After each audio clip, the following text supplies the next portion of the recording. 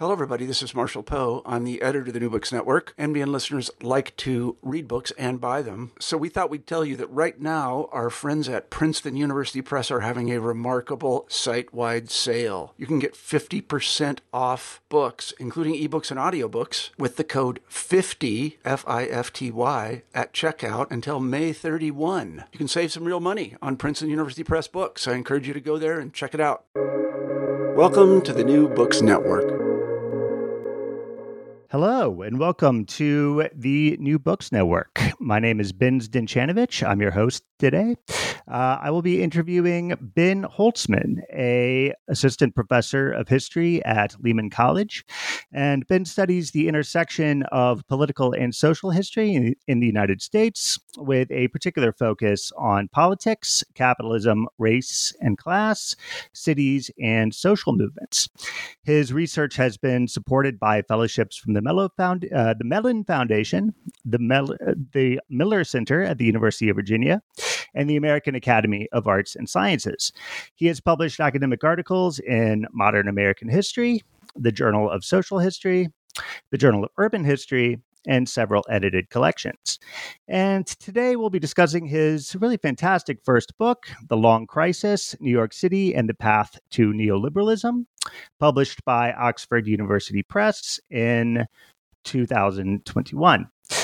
Ben, thank you so much for joining us. Welcome. Thank you. It's a real pleasure to be here, and I'm very grateful for the invitation. Great, absolutely. So why don't we start by, if you'll just sort of introduce yourself, tell us a little bit about your scholarly background, your interests, and what led you to this particular project. Yeah, so you did a really appreciate that kind and thorough introduction, and that covered some of the basics there.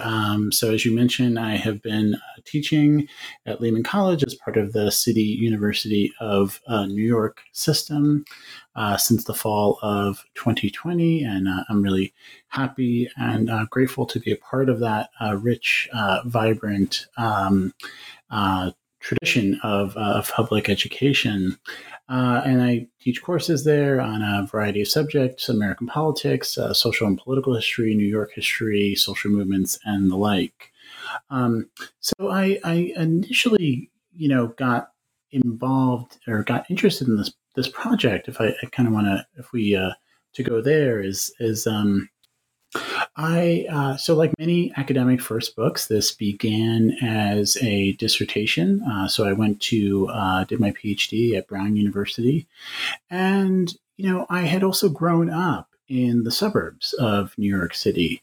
And when I was thinking about a dissertation topic, I was thinking about a number of different possibilities and the kind of scholarly questions. And things that kind of stood out to me was, especially I'm a historian, my PhD is in history, I work as a professional historian, and historians have spent, a lot of time at that point really thinking about, for the post-war period, the period of the, urban crisis, and really thinking about the decline of cities in the post-war decades, and kind of the variety of reasons for that, and the variety of ramifications of that, particularly in the industrial Midwest and in the Northeast, along with the rise of the Sun Belt. The historians had thought a little bit less at that time about the kind of period after the urban crisis, the period of for what for many cities in the late 20th century was a period of economic rejuvenation or gentrification. And so I was really interested in kind of thinking about that period. Simultaneously, it was a period that I was somewhat old enough to have experienced.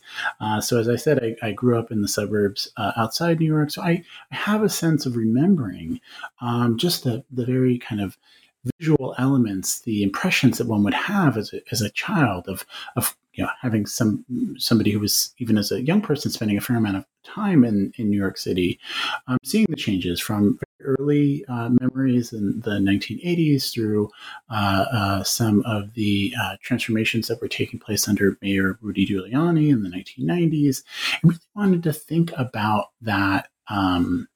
how that transformation really took place. So there's both a scholarly need and a personal interest in really exploring those questions and doing so in New York.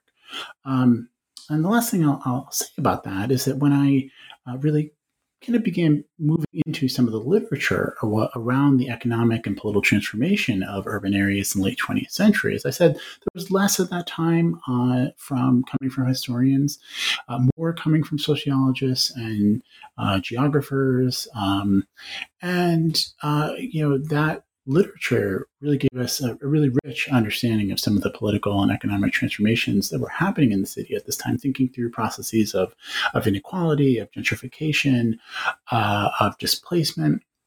But I found that in a lot of those that literature, often with a kind of Marxist influence, it tended to, without trying to oversimplify the process, without my at this time oversimplifying what they're describing, really depict this as a process of that was overwhelmingly really led by kind of market-oriented individuals, more kind of conservative-minded folks, what we think of as the kind of classic neoliberals.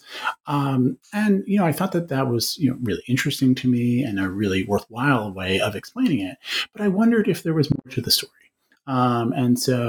Really thinking about the question of how New York in particular, and this was a stand-in, of course, for what's happening for many cities across the United States in the late 20th century, how the economic and political changes were taking place in the city, and how maybe they were being shaped by a wide variety of city populations that went beyond the kind of more elites or business interests or, market-oriented neoliberal mayors that we had tended to associate with that process. And so exploring that and thinking about that question really led me towards beginning the project. Great. So, why don't you just kind of lay out the argument of the book? What are some of the broader claims that you're making here, and then maybe we can dive a little bit closer into some of the specific case studies that you look at here. Yeah, no, great.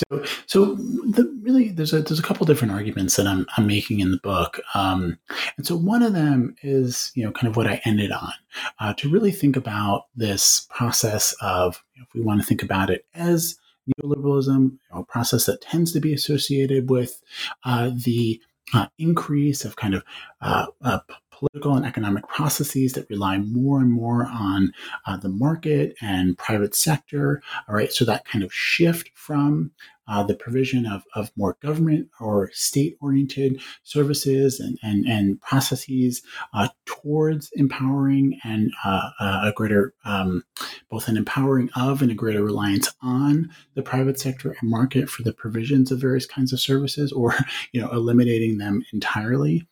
And so to think about that process as one that of how it rolled out locally on the ground, and by a wider swath of actors than the literature had previously really tended to depict that process as taking place. So what I found as I dove into a variety of case studies that were looking at the transformation of New York during this period was that it was often New Yorkers who were really concerned about the conditions of their neighborhoods or their local park or the city entirely, who were beginning to enact various kinds of processes or solutions or experiments to deal with those conditions that began a process and facilitated a larger process that then pushed the city towards the greater reliance on the private sector and market. So that's to say that let me back up a little bit from that explanation. So, kind of the project really begins in the late 1960s, when the city, when New York is really beginning to experience a real economic decline. It's the beginning of a long period of economic and municipal budget cutbacks in the city. Services begin to constrain. So that's really the starting point for the project. And what I'm doing in the project is really seeing how New Yorkers responded to those conditions on the ground in their neighborhoods in different communities, and again, what I really tended to find in a variety of case studies was them turning towards a variety of experiments to kind of try to hold on to existing municipal services or preserve, services like the conditions they expected in parks, or a kind of right to a certain security in housing, or responding to new issues like rising crime. In doing so, led to they really helped to facilitate a larger process that ended up pushing the city towards a greater reliance on the private sector and market for the provision of those kinds of services. So that's one of the arguments of the book, and I can get into other arguments or get into some of the case studies. Yeah, why don't we talk a little bit more about this process of decline itself? So maybe we can start with, chronologically, what is, what's preceding this in the sort of New Deal, during the New Deal order from the 1930s through the 1950s, early 1960s. We have what people like Joshua Freeman have really identified as kind of a sort of a social democratic sort of oasis in New York City, right? With an enormous amount of public services, federal and municipal investment. What if you could just talk a little bit more about that, and how what exactly is driving this process of decline over the 1960s and 1970s? Right. Yeah. No, that's an important place to really add some necessary context to the period that I'm looking at. So I appreciate you raising that. So really, beginning in the 1930s and really through the 1960s, especially, there's a significant investment on behalf of the federal government in cities. And especially that really tends to especially be true in a place like New York. It's not exclusively a story limited to New York, but we really see a kind of mutual relationship between a certain level of federal investment in cities, and along with a series of local administrators in New York who are trying to really by and large, boost a kind of provision of municipal services. So New York is home to a range of things like public hospitals, a vibrant city university system that had for many years provided free education, very low transit fees, in addition to just an enormous transit system to make access to public transportation and mobility available to working class populations, a vibrant park system. And so, it'd be easy to, I think, overstate the widespread.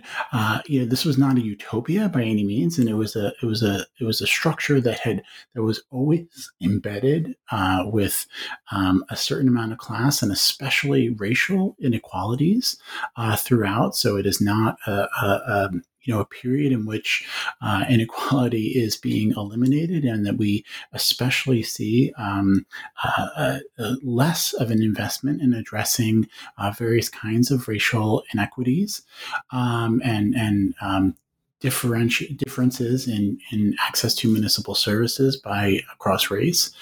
But at the same time, that there is a particular investment, and one that does tend to, cut across wide populations of the city in creating a kind of robust, socially democratic oriented city. And that really begins to come apart in the 1960s. And it happens, for a variety of reasons. It's cast overwhelmingly, particularly in the 1970s, when the city is at the worst of its economic crisis in and nearly goes bankrupt in the 1970s, as being simply about an excess of provision of social services, and particularly things like welfare. Now, in truth, this is vastly overstated, and is essentially a kind of especially racialized boogeyman about that's used to really strip away many of these this or undo this system in the midst of New York's bankruptcy in the mid 1970s. That's not to say that the New York's municipal government had always been, particularly into the 1970s, run in a fiscally responsible manner. New York, especially in the late 60s and into the early 1970s, is incurring tremendous amounts of debt. But the story to its economic decline is a bit more complex. Involving a lessening of investment of cities on behalf of the federal government, a disproportionate burden of various kinds of healthcare costs that New York faces that are unlike other kinds of cities across the country, and of course, familiar kinds of stories for what's happening in other cities, like an exodus of white sort of middle class populations to the suburbs, a disproportionate investment on behalf of the federal government in suburban areas, capital flight, those kinds of things that are really stripping away at the economic foundation of that more socially democratic oriented system that leads to a period of really economic decline and economic restrictions in the late 60s and certainly into the 1970s. Right. So what is this period of this process of decline, of disinvestment? So what are the consequences for, everyday life in New York City? What is this starting to look like over the course of the 60s and 70s? Yeah, so this is felt in all sorts of different ways, and especially where conditions had long been troubled in lower income communities of color, conditions decline further in terms of the conditions of schools, in terms of the conditions of parks, and the city gets dirtier, but that's also something, and that is simultaneously an experience or a condition that, well, at its worst, is in the kinds of areas that had long suffered those kinds of conditions that really extends to larger swaths of the city, right? So, in I think really surprising ways. I mean, again, we can kind of stick with the example of parks. It might surprise New Yorkers who are familiar with, present day New York City to know that Bryant Park in the heart of the Midtown Manhattan had really been, was really by the 1970s considered, a really dangerous park to many people. We could get into whether the extent to which that's overstated. Same thing with Central Park, but nonetheless, the perception of the park as a kind of dirty, crime-ridden place in the heart of a kind of business district of Manhattan, nonetheless speaks to a kind of decline of conditions in the city that are experienced during this time, and even I think less noted in terms of what gets media attention, but in the outer boroughs of Staten Island or Queens or Brooklyn, a similar kind of concern with less in funding for schools, worsening conditions in parks, increases in crime, those kinds of things that really alarm a lot of New Yorkers about the conditions that they are then facing in this period. Right. So speak a little bit more about this this sort of bottom up, sort of grassroots response to this disinvestment, to this sort of decline that is taking place in New York City. Yeah. So again, what I found and what I trace in a number of and across my case studies in a number of different sectors of life across New York is that New Yorkers really become not just simply alarmed by these conditions, but determined to improve them, to change them. So, for instance, in the early 1970s, New Yorkers flood in volunteer projects into parks, armed with litter bags and, little, planting gear and to things and the like to try to improve conditions in those parks, right? They start to, in response to rising crime, begin to form community patrols, and this is something that happens not just in white middle income areas, but in lower income areas of color. Same is true for what happens with parks. We see these kinds of moves being made in a variety of different kinds of neighborhoods across race and class. And as part of this process, so I should say too that as part of this process, there's a real determination to kind of in the midst of thinking that, look, it seems like the government or the city government just can't provide the kinds of resources that it can to really aim to do something about it. So to improve housing, to address crime, to improve conditions in parks, and the like. And what I simultaneously was really surprised to see is that this was by and large done less out of a kind of denouncement or explicit frustration with the kind of liberal politics, right? Than simply a desire to improve circumstances. So this goes back a little bit to one of the other kind of interventions or arguments of the book is that what's in part driving this process of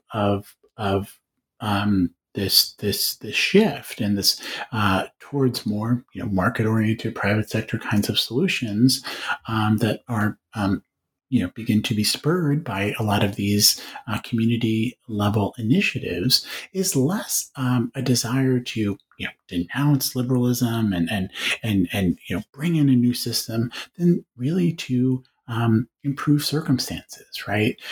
So a lot of the literature that really thinks about this process tends to depict it as one that is carried out by people who are really against this kind of more socially democratic processes, or even local liberal officials who had long supported those kind of more robust municipal services. In contrast, I really found that it was actually the expectations that had been risen through prior decades of robust municipal services that then leads in the face of those conditions seemingly to be diminished, leads a variety of actors in New York to undertake new experiments to try to maintain them. So again, they're not really less driven, or they're driven less by a kind of ideological, denunciation of liberal politics than they are with trying to experiment with maintaining those conditions. At first, they hope that that's going to be a short-term process, right? But over time, as it seems that municipal services actually, remain, or municipal budgets and services remain troubled into the 1970s, and as these experiments with new kinds of ways of providing kinds of services that rely less on government prove to bear some fruits, that they begin to think of these as potentially more long-term solutions, right? But that's not the idea at the beginning. So yeah, I think that's one of the more fascinating claims and discoveries that you make is these are not free market ideologues who are driving this process, right? We have these sort of top-down intellectual political histories from people like Kim Phillips Fine and others about neoliberalization as a sort of political ideological project. You're really looking at reliance on the private sector, marketization, as sort of an experimental way of improvising, of filling this sort of vacuum that disinvestment is creating. Yeah, no, I think that's a really nice way of putting it, and that is the process that I'm charting in the book, and that I really found through a variety of these kinds of case studies. Um, the thing that I would add is that the argument isn't that neoliberalism was simply an entirely grassroots process. So, I think that I'm the what I'm trying to show, or among the things that I'm trying to show, is that part of that history, right? And that part of that history that I think, had by and large, really hasn't been part of the literature and discussions of the process of neoliberalism. So in each of the chapters, I'm really ultimately showing how these kinds of top down, or excuse me, these kind of bottom up, or even what we might think of as kind of mid-level efforts, or really a variety of processes that are might be originated by grassroots organizations or nonprofits or cultural institutions or foundations, a variety of kind of sectors that we tend, especially during the late 60s and into the 70s, not to think of when we think about neoliberalism, as playing a key role in the process. Now, at the same time, I do show the ways in which those who are driven by a more ideological, there are certainly actors in New York, in the real estate sector, as one example, and there are others who are very committed to a vision of transforming New York that will lessen government kinds of provisions and increase the role of the private sector and market in governing New York. So I'm showing where the kind of grassroots meets those more kind of elite driven processes. So it's not to say that those actors don't play a role. They play an important role, and they're there throughout my entire book. The more market ideological, actors that we tend to associate with this process. But again, I'm arguing that just focusing on those actors, or maybe put another way, by showing how this process unfolds on the ground in communities across a local city, we can see a much brighter swath of actors, of communities, who are part of driving this process, right? And how their actors really, or how their actions help to create a kind of crevices and opportunities, or just are happening alongside more top-down led processes. And that's the way that neoliberalism both unfolds and sweeps into so many different aspects of life in a city like New York and many others during this time, right? But we have to understand how both those processes are happening in order to see how neoliberalism takes such a powerful hold in the late 20th century. I think one of the strengths of the book is you have a lot of very detailed and sort of wide-ranging case studies looking at various sectors of the economy in the city, various aspects of New York daily life that is being transformed through this process. So, why don't you just take us through some of the specific examples that you explore here that show us how this process is actually taking place on the ground? Sure. Well, I'll start with something that I've mentioned a few times, and I'm happy to talk about other case studies as well, but I've mentioned parks a few times, so I'll just kind of continue that thread. So the end point of the park story is that people might not know, but in New York today, the vast majority of large parks in New York, especially in Manhattan and in business districts, are now run by what are essentially private organizations who are responsible for fundraising and in many cases the management of parks. So, Central Park, Bryant Park, Madison Park, that they're really pick a park in Manhattan in particular, and you can see that these are actually in many cases really managed by these private organizations. So how did that process come to be? Well, I show that, as I mentioned earlier, the ways in which as park conditions really began to decline at a local level. So in the outer boroughs, in places like Kew Gardens in Queens,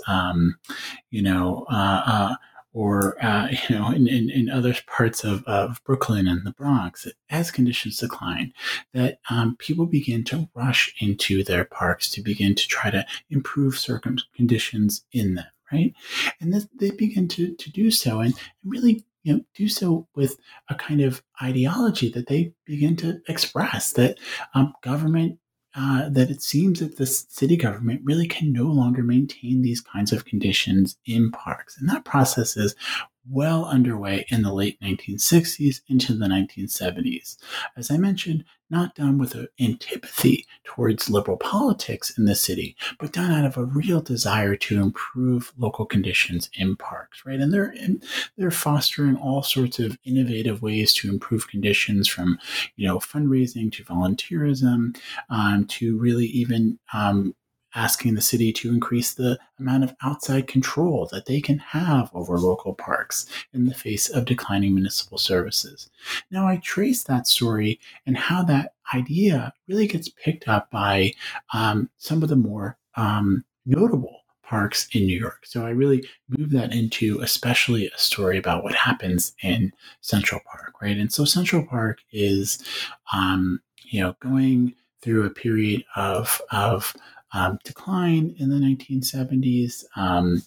That there are kind of, the grass is decayed, the infrastructure isn't being kept up. There's various kinds of labor issues in upkeep of the park, growing concerns about crime, and really just a small number of park advocates begin to form small organizations that begin to promote a similar kind of idea. The city can't maintain conditions in parks.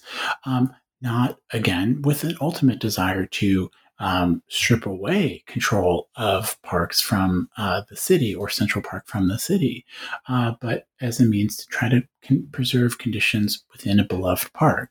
And they, again, similarly promote various kinds of volunteerism, various kinds of fundraising initiatives, and that, and to really come up with a new solution. And I show how that, idea takes a growing hold in New York, right?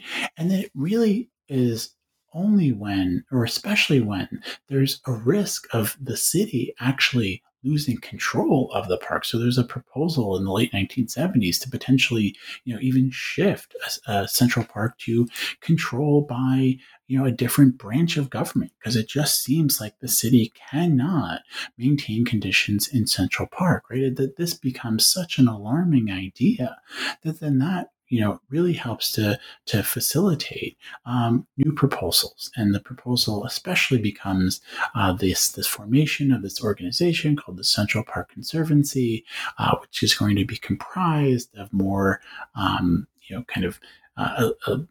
both park advocates and more kind of elite figures who can do the kinds of fundraising that they think that the park is going to need from the private sector, that then, pushes for that kind of new solution for parks management, right? So tracing that process over a number of years, begins to show us a slightly, more complex or different understanding of how the park system over the late 20th century really moves from being seen as almost the kind of quintessential municipal service, right? Like what could be more fundamental to one of the a role that city government should play than providing green space in the city, to one that over time we have large swaths of the park system being controlled by what are essentially private organizations. I'll add there too, just at the end, that then Central Park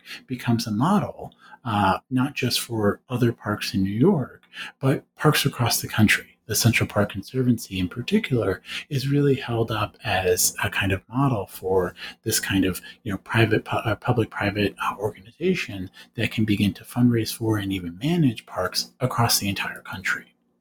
And you also show, especially with parks like Bryant Park, I believe it was, that it's not only these private sort of nonprofit organizations who are sort of taking over the role of managing parks. They're also enlisting the corporate sector, real estate interests as well, and convincing business that it is in their financial interest to take a role in the maintenance of parks. Yeah, that's exactly right. So again, this process unfolds. It kind of develops over time, and it goes from a kind of more grassroots-led process with these community-led efforts to a process that in Central Park is both kind of combining ideas about traditional volunteerism with of everyday New Yorkers, while looking to more elite figures to serve as kind of fiscal guardians of the park, towards quickly expanding towards an even more extensive model with the case of Bryant Park. And this unfolds in the late 1970s and into the early 1980s. One disadvantage that Bryant Park has is that it doesn't really have a constituency. So it's not a local park that is surrounded by a residential area, which is, true not just for neighborhood parks, but for even a Central Park, which has a constituency of people who live around it, along with many New Yorkers who just truly love that park. In contrast, Bryant Park is in Midtown Manhattan in a business district, right? So, and there are some efforts in the late 1970s to try to, for people who are concerned about Bryant Park to do something about declining conditions. There's a park commissioner who in the early 1970s goes so far as to say that Bryant Park should perhaps just be simply shut down in the face of of the inability to maintain existing conditions within it. But as you sort of said, there are other proposals that develop over time. And in particular, there's one that gets really championed by the institution that shares this space in many ways with Bryant Park, which is the main branch of the New York Public Library. So the New York Public Library finds that in the late 1970s, as it begins to try to undertake a major fundraising campaign for itself, that its traditional funders, the foundations to which it would normally go to support its capital campaign, say, we're not going to give you money to continue to exist or to promote your endeavors for the public library system, if people won't come to the library because they're so concerned about what's happening in Bryant Park, right, and particularly in terms of concerns about crime, right? So Bryant Park, the New York Public Library officials really are part of a process that begins to turn to the corporations whose headquarters surround the park, and they too begin to turn to their like-minded corporate officials, right, who are also as part of the park, and they fail. There's a number of unsuccessful efforts who, as corporate leaders try to turn to others in the private sector to say, we need your financial support to improve conditions in Bryant Park. This is going to be not just good for the city, but good for us. And those corporate leaders say, what are you, crazy? Why would we give money to support a public park? That idea is just bonkers. It takes years of legwork to actually convince the private sector that their money and their initiatives are really needed, right? And so that process, through the work of the New York Public Library and some other key corporations that are surrounding the park, along with, over time, especially the ones that own their buildings, right? So again, there's simultaneously a kind of concern about real estate values, as you mentioned, right? to improve circumstances at Bryant Park. That leads to the creation of an organization called the Bryant Park Restoration Corporation, which in the early 1980s not only devotes itself to trying to improve conditions in the park, but ultimately begins even as to convince city officials that they should really essentially take over the entire management of the park, right? And they succeed by the mid 1980s to really, not completely, but by and large, really run that park and put it more or less in private hands. It's just a remarkable transformation from the understandings of what the role of the private sector versus government in providing that key municipal service, and who should play that role. That transformation just goes over, occurs rapidly over the course of the 1970s into the early 1980s. And so a similar process is playing out with housing, as you show in one of your chapters. So you have some really striking statistics about how landlords, because their buildings are no longer profitable in this sort of period of white flight and disinvestment and deindustrialization, they're just really abandoning whole buildings and even whole city blocks. And you show how low-income New Yorkers, especially people of color, are sort of stepping into this situation. So could you speak a little bit more about that? Yeah. So this is a process that, this is a process that I traced in the first chapter of the book. And yeah, I think, the crisis of abandonment in New York that really begins to unfold in the late 60s is just another one of those unbelievably striking moments from today's perspective.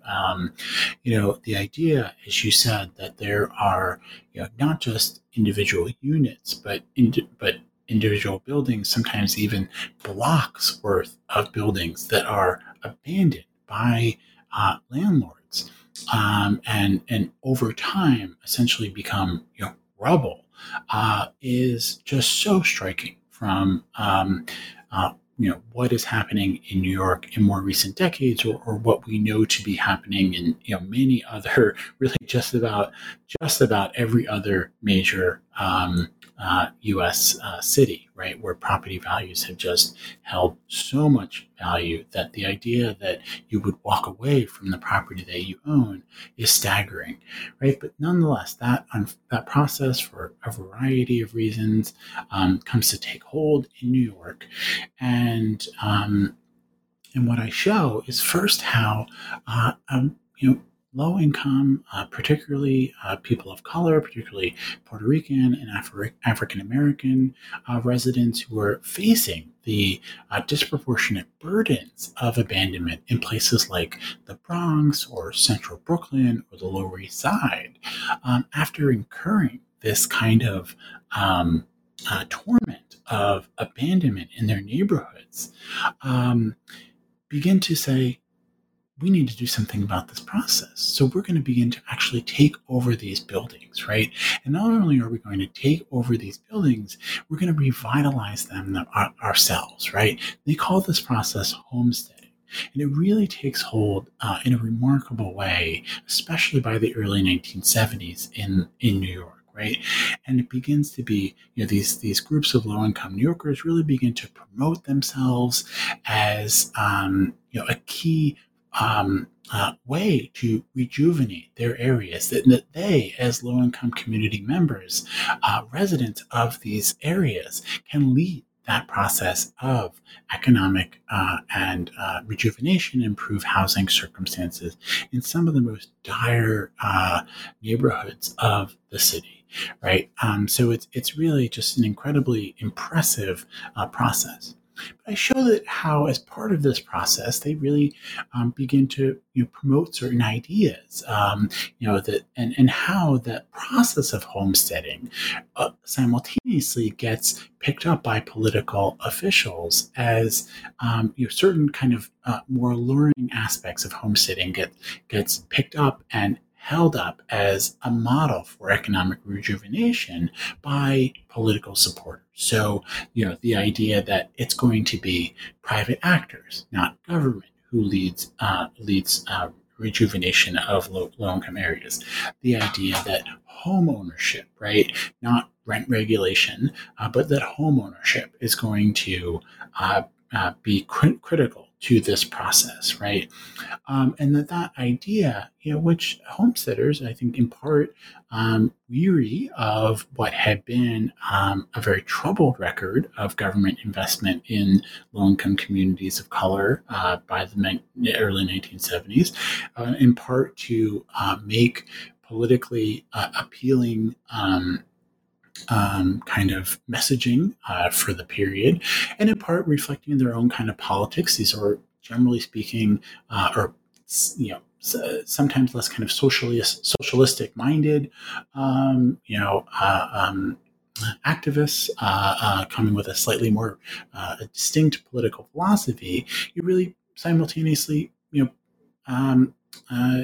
themselves promote similar kinds of ideas, right? So when I show how over the 1970s that as it's that these homesteaders really get held up as a sign of what the private sector can do.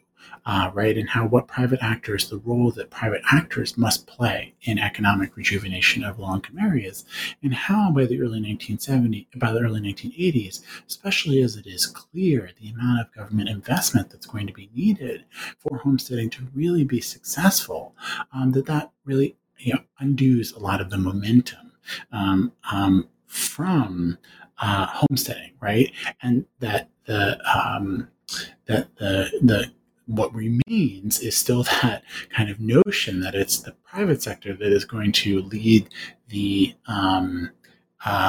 rejuvenation of these kinds of low-income areas of color. But what's simultaneously forgotten is some of the other appeals that homesteaders were making, right? That it was necessary to, have community members be empowered in these processes, that it was necessary for community members to control these processes, that it was important to maintain certain levels of affordability as parts of these processes, right? Those messages over time kind of fall by the wayside in favor of holding up, a selective messaging of that homesteaders were simultaneously promoting about the need for private actors to lead these processes of rejuvenation. And what's the role of the city itself in this? Are city officials encouraging this process, or? So they're fairly skeptical in the late 60s and into the early 1970s, in the early years of homesteading, about the ability for homesteaders to really, play a key role in improving circumstances. Over time, city officials become more encouraging of these efforts, in part because there's so few other solutions. Things are so dire that it the 70s is such a period of experimentation in the midst of changing circumstances. I mean, it's a big theme of the book that just traditional understandings, or what had been long-standing understandings about the way the economy worked, about sort of the